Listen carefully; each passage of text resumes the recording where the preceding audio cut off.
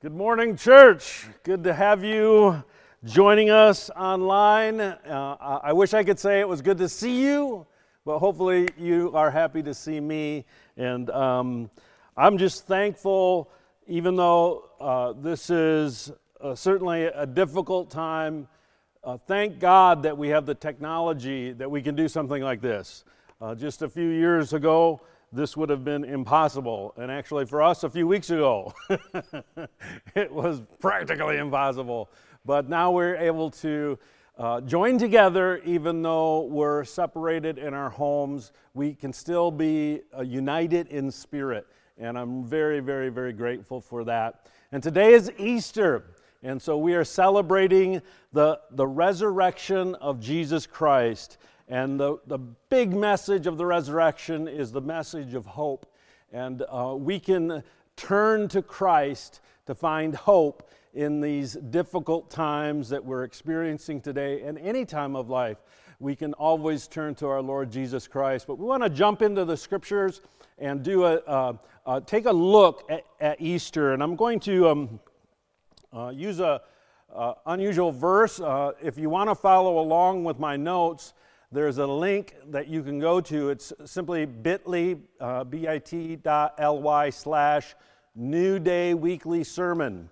And so that same address, each week I'll upload my sermon notes. So you can go there. I usually would put those on probably on Saturday if you want to look at the notes before I preach or follow along with the message text. So I'm going to use an unusual passage. It's actually from 1 Thessalonians, the first letter written to the church in Thessalonica by Paul. It is thought by scholars to be the first of all the epistles, the first letter written of all of the New Testament letters. And so it's kind of interesting. It's different in its form and structure than all of Paul's other writings. And the church in Thessalonica, which is in what is now Greece, was suffering hardship. And so Paul wrote the letter to the Christians in that city because they were suffering extreme difficulty. Although the hardship that they were facing, of course, was very, very different than what we're facing, there are some similarities. They were facing persecution and possibly death simply for being a Christian. They were being persecuted by the Jews as well as by different factions within the society, the Roman government. There was a lot going against them, and I'm sure there were times where they couldn't gather publicly. They had to gather secretly and support one another. And so Paul's heart went out to them, and he wrote this letter to encourage them and to comfort them. And so we're facing a similar but different situation when we can't gather because of a pandemic. And we are facing serious, serious health concerns. My heart goes out to the family members and the loved ones of, there's now approximately 100,000 people in the world that have died because of this pandemic, and close to almost 20,000 in our own country. And we know that that number will likely go up. We pray that God would intervene and bring an end to this pandemic quickly. And we also pray blessing on all those that are working in the medical community to find a cure. And but our hearts go out, and as we face that potential sickness, death, and certainly the shutdown of our economy and all of the difficulties that are related to that, we are facing suffering. We're facing a type of persecution that the church in America has not experienced in a very, very, very long time. And folks, and this is real. And we want to turn to something equally real to find comfort. Even though the enemy we face is different from the enemy our brothers and sisters faced 2,000 years ago, the comfort and the encouragement of the gospel is the same. It's the same throughout all the generations. So let's jump to the passage in 1 Thessalonians chapter 4, verse 14 through 18. I'll read it and then we'll talk a little bit about it. It says, "For since we believe that Jesus died and that Jesus rose to life again, We also believe that when Jesus returns, God will bring back with him the believers who have died. We tell you this directly from the Lord. We who are still living when the Lord returns will not meet him ahead of those who have died. For the Lord himself will come down from heaven with a commanding shout, with the voice of the archangel, and with the trumpet call of God. First, the Christians who have died will rise from their graves. Then together with them, we who are still alive and remain on the earth will be caught up in the clouds to meet the Lord in the air. Then we will be with the Lord forever. So encourage one another with these words. Encourage one another with these words. And this is really the good news, the gospel, the good news, the message of the Bible, the message of the New Testament, the message of Jesus Christ is summed up in 3 words. Jesus died, Jesus rose, and Jesus returns. And Paul told the church in Thessalonica, encourage one another with these words. Even in the time where you're facing persecution and death, these words bring comfort. These words bring courage. Because it's when we're facing difficulty and tribulation, uncertainty, when we're challenged with fear, that's when you need courage. You don't need courage when everything is going fine and the economy is going great and you're healthy. You need courage when you're facing something you're afraid. When you're facing the unknown. That's when you need courage. And we can encourage one another with these words. What words? Jesus died, Jesus rose, and Jesus will return. Let's look at these same 3 words from a passage more commonly used when speaking of the resurrection, and this is found in 1 Corinthians chapter 15. We're going to jump around that chapter a little bit, but I'm going to start with chapter 15, verses 1 through 4, where it talks about this. It's, moreover, brethren, I declare to you the gospel. So here again, the gospel is, this is a summary of the gospel, the good news. Which I preached to you, which also you received, in which you stand, by which you also are saved, if you hold fast that word which I preached to you, unless you've believed in vain. For I delivered to you, first of all, that which I also received, that Christ died. Christ died. Same expression that we found in Thessalonica, in the letter of the Thessalonians.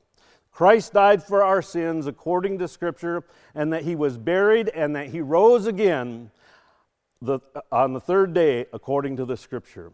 So this is a summary of the gospel. Christ died according to the Scriptures. And one of the main Scriptures that foretold of Christ's suffering and death is found in the prophet Isaiah, which was written hundreds and hundreds of years earlier, before Jesus was even born. Isaiah prophesied about the suffering Messiah would endure. In Isaiah 53, verse 3, chapter 53, verse 3 through 6. Let's read that. It says, he was despised and rejected, a man of sorrows, acquainted with deepest grief. We turned our backs on him and looked the other way. He was despised and we did not care.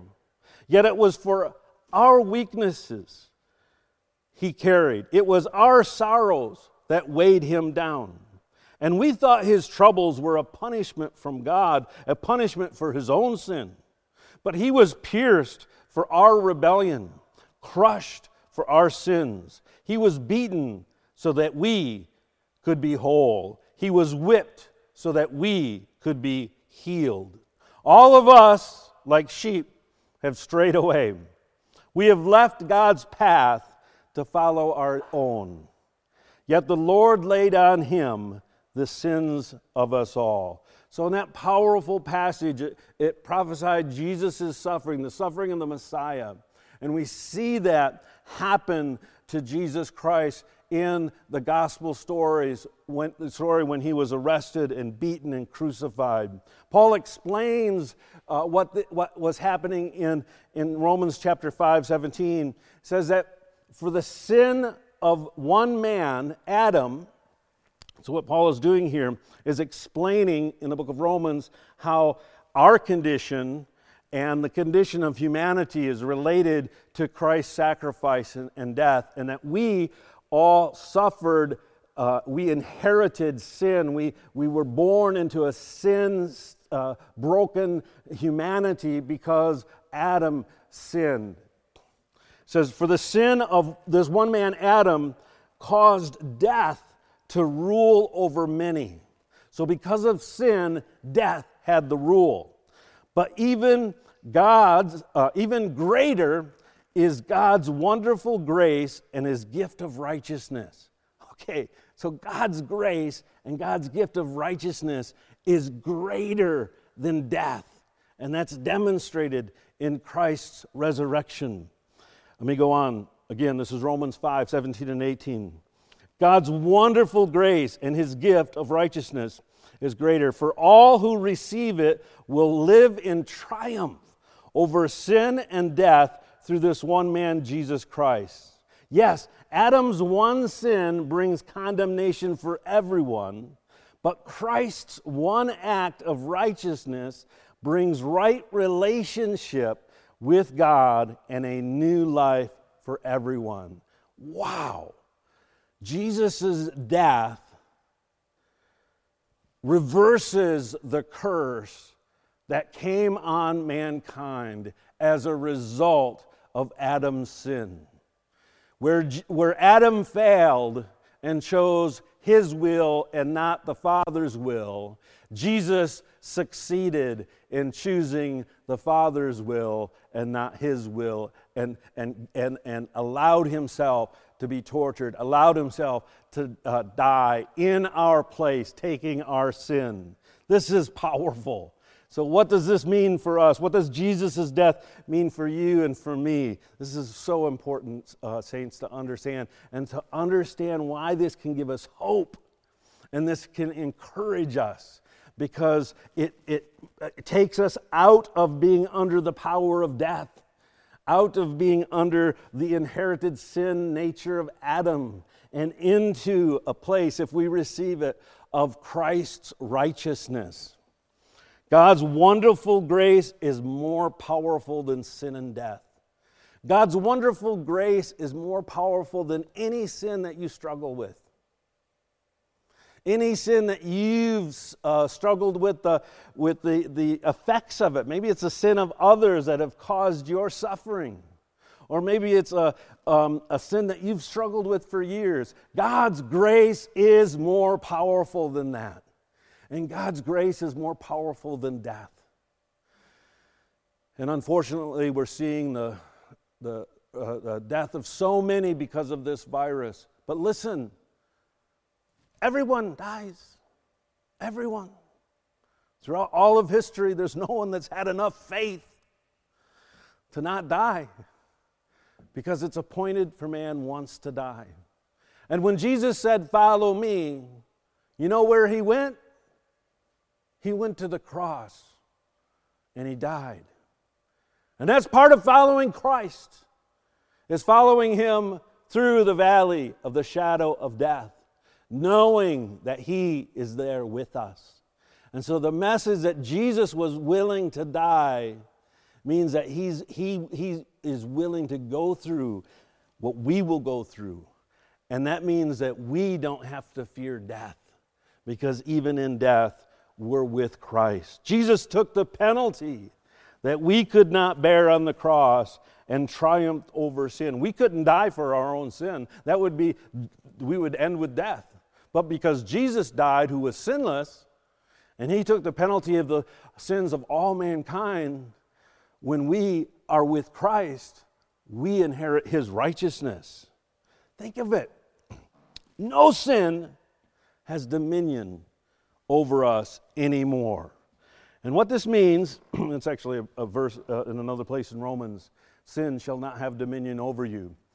It means that once you're a Christian, once you come into relationship with Jesus Christ, once you accept Jesus' death on the cross as payment for your sin, payment for your guilt, payment for your shame, payment for every dysfunction you may have or every dysfunction you have in your family or in your society, that Jesus' death paid for that and enables you to access His righteousness. What that means is you and I, we never have to sin again. I challenge people, I say, do you think you can go 1 minute without sinning? And most people go, yeah, I can go a minute without sinning. I'm like, great. Just do it minute by minute, and you'll never sin again. 1 minute at a time. Stay in the place of wonderful grace, and you're free from sin. Now, it doesn't mean we will never sin. Because if we sin, we have an advocate with the Father, Jesus Christ. He's the payment. But it means that we don't have to sin. And there's a world of difference between having the freedom to choose, you know what, even though I've given in to this temptation 1,000 times in the past, I choose today to give in to Jesus and to follow His righteousness. We have that freedom because Jesus died on the cross, and we're empowered to live the righteousness of Christ, to live in right relationship with the Father through Jesus Christ. So that means not only can we have the power to avoid doing wrong behavior, even more importantly, much more importantly, is that we have been empowered to do right behavior, to walk in love and joy and peace, and even in the supernatural power that Jesus displayed while He was on the earth. We can pray for the sick and see them healed. We can preach truth and give hope to people. We can minister life. So it empowers us to be free from sin and to live in righteousness. That's the first word. Jesus died. The second is that Jesus rose. Again, in 1 Corinthians chapter 15, it says, He was buried and that He rose again the third day according to Scripture. This story is explained in more detail in Matthew 28, verse 1 through 10, and because it's Easter, I have to read the Easter story, so follow along with me. Now after the Sabbath, as the first day of the week began to dawn, so this was Sunday morning, the first day of the week, Mary Magdalene and the other Mary came to see the tomb, and behold, there was a great earthquake, for an angel of the Lord descended from heaven and came and rolled back the stone from the door and sat on it. His countenance was like lightning, and his clothing as white as snow. And the guards shook for fear of him and became like dead men. But the angel answered and said to the women, Don't be afraid, for I know who you seek, Jesus who was crucified. He is not here, for He is risen. And He said, Come and see the place where the Lord lay, and go quickly and tell His disciples that He is risen from the dead. And indeed, He is going before you into Galilee. There you will see Him. Behold, I've told you. So they went out quickly from the tomb with fear and great joy. I like that. There was a combination. You know, this is a very emotional experience. And it's unfortunate that many people read Scripture, and as we mature in our Christianity, sometimes we lose touch with the emotions. But the Scriptures are filled with the emotion, and the experience of encountering Christ is an emotional experience. And so here are the two Marys, and they were filled with fear. I mean, wouldn't you be filled with fear if these Roman soldiers, these are like the elite soldiers, like in our day would be like the SEAL team. They were terrified to the point they fell over like they were dead. They passed out. And there's this angel, and the tomb is open, and they were able to look in, and Jesus' body wasn't there. They were afraid, but they also had joy. What a strange combination of fear and joy. And they ran to bring his disciples the news. And as they went to tell his disciples, behold, Jesus met them, saying, "Rejoice!" I love it. I can't wait to watch the video. I doubt it's a video. It'll probably be I don't know what it will be like, but I'm sure we'll be able to see it. I want to see, how did he say that? Was it like, rejoice?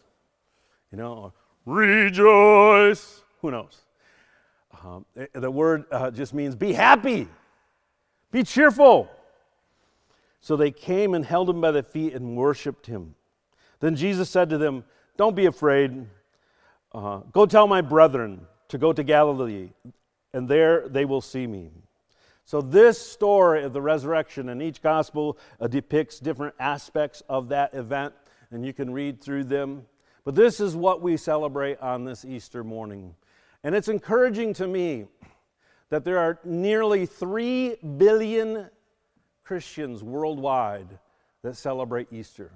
So as we celebrate today, you may be alone in your home or with your immediate family, but you're not alone. Worldwide, nearly 3 billion people, their lives have been changed because they believe that Jesus rose. That's incredible. And the whole of human history, I was thinking this past week, it comes to my mind from time to time, that the date, it's 2020, right? But the whole world, the calendar system is based on the entrance of Christ, is dated when Jesus came. And I don't think that's just a coincidence. I think it's amazing that we measure time itself based on the coming of our Lord Jesus, and that his resurrection changed all of time, reset the direction of human race for those who receive him. Peter's first sermon after the resurrection, and the story as it continues in the book of Acts, he and the disciples are in the upper room. They get filled with the Holy Spirit, and he goes out on the balcony and he preaches to the thousands that were there. And his message about Jesus' life and his death as demonstration of the fulfillment of Old Testament prophecies concludes and climax in the proclamation of Jesus' resurrection. This is found in Acts 2:32. Peter said, "God raised Jesus from the dead, and we are all witnesses of that." The gospel is the proclamation of what we're celebrating today, the resurrection of Jesus Christ. And when Peter preached that, the whole crowd responded, "What shall we do?" What is the response to the message that Jesus rose from the dead? It's very easy, really. It's simple. It may not be easy, but it's simple. It's you repent for your sins and turn to God, and be baptized in the name of Jesus Christ for the forgiveness of your sins. So you repent. You have a change of mind, where you no longer are pursuing your will, but you repent. You confess that your life, you have made errors, you've been wrong, and you accept his life, his righteousness, and his lordship in your life. And on that day when Peter said that, 3,000 people became Christian. And we see through the playing out of the gospel work in the church in the book of Acts, that wherever they would go, they'd preach the message of the resurrection, and people would get saved, and thousands would be saved simply by hearing the words, "Jesus rose." So what does that mean for us today? It means that Jesus was who he claimed to be. Jesus is the Messiah, the prophesied one who would come to redeem mankind from the curse. It means that Jesus is God the Son. His resurrection demonstrates that sin had no power over him. Death had no power over him. Satan had no grasp on him. His resurrection means that Jesus is Lord of all. He conquered the greatest enemy of mankind, and that's death itself. And so Jesus is Lord over all. Sin and death no longer have power over us. The grave no longer is a prison. And regardless of what happens in this life or the hardships we endure, we can have victory in Christ Jesus. That's what the resurrection means. It means that death is not the end of the story, just as it was not the end of Jesus' story. That new life awaits.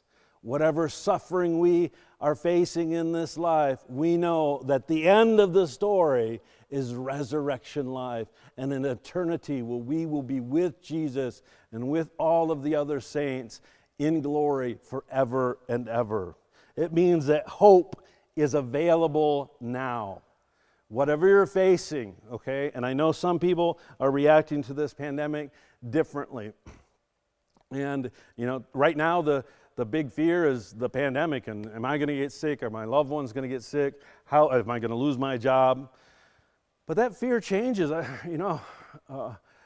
9/11, it was the terrorists. Is there going to be another terrorist strike? And we saw how that changed the world, and no doubt there will be lasting change as a result of this pandemic. But you know what? We face fear if we go to the doctor and the diagnosis is not good. We face fear in so many different ways. The resurrection gives us hope in the face of every fear. And so if you're experiencing fear, remember Christ's resurrection. Whatever comes, hope awaits. And we can have confidence in that. The last word is Jesus returns. And this is found at the end of chapter 15, 1 Corinthians. It says, behold, verse 51 through 57. Oops, I got to do this. Jesus returns. There we go. Behold, I tell you a mystery. We shall not all sleep, but we shall all be changed in a moment, in the twinkling of an eye, at the last trumpet. So the Bible is describing what's going to happen when Jesus returns. For in a moment, in the twinkling of an eye, at the last trumpet, for the trumpet will sound, and the dead will be raised incorruptible, and we shall be changed. For this corruptible must put on incorruption, and this mortal must put on immortality. Then shall be brought to pass the saying that is written, death is swallowed up in victory. O death, where is your sting? O Hades, where is your victory? The sting of death is sin, and the strength of sin is in the law. But thanks be to God who gives us the victory through our Lord Jesus Christ. You've been given the victory over sin and death. I've been given the victory over sin and death through Jesus Christ's death on the cross and his resurrection and his promised return. So Jesus' return means now to us that our faith is not merely a religion about ideas. That's not strong enough. That's not powerful enough. Our faith is a relationship with a real person that will return and will share his victory with us eternally. It means that our faith is rooted in history. The resurrection actually happened. It's relevant for the now. It's meaningful now in the present. It changes my perspective. It affects my emotions. It's radically changed my life. Realizing that Jesus rose from the dead and that he promised to return. And it's looking forward to the future. So what we're celebrating, the Easter story, is past, present, and future oriented. It's all wrapped up into one. Because when Christ returns, that's the ultimate fulfillment of the new life that he obtained for us on the cross. I think it also means that our life matters. Jesus returning means that our life matters. It gives us purpose. We're part of this story, all right? We live now to declare the resurrection and his return. We're a vital part of the story. When Jesus rose from the dead, that wasn't the end of the story. No, the next chapter was he commissioned his disciples to carry this message to the end of the earth. And so you're a disciple. If you choose to be, if you receive what Christ did on the cross, you become part of the story to declare the message until his return. He rose for our victory and our righteousness, and he will return for to deliver us eternal victory and to take us with him. It means that our hope is in a person, Jesus Christ. His return is that we're looking forward to a person coming home and taking us home, actually. And that is a wonderful thing. How we respond now will determine our future. And so this brings us to a very important part. Easter is about Jesus' death, Jesus' resurrection, and Jesus' return. And how we respond in the present determines what we will experience when Jesus returns. If you accept Jesus' death on the cross and believe in Jesus' resurrection and look forward to his return now, when he returns, you'll be received. You will rise to meet him in the air, and you will be with him forever. But if you reject his death on the cross, if you deny his resurrection, then when Christ returns, you will encounter him in a much different way. It says every knee will bow. Those who willingly accept him will bow in adoration, but those who have rejected him will bow in subjection. And your chance is now to receive Jesus Christ as Lord, to believe that there's something beyond death that we can look forward to, and that Jesus' declaration and his resurrection was true. And the reason that it's changed billions upon billions of lives is because it has the power to change the life of those who receive it. And so I ask you, do you believe that Jesus died for your sins? And in doing so, have you died to yourself, your self-will? Do you believe that Jesus rose from the dead?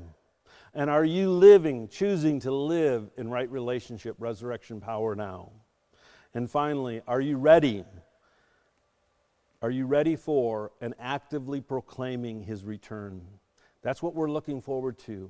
But you need to embrace it, and you need to be living for it, and you need to be proclaiming it. It's the message of the gospel.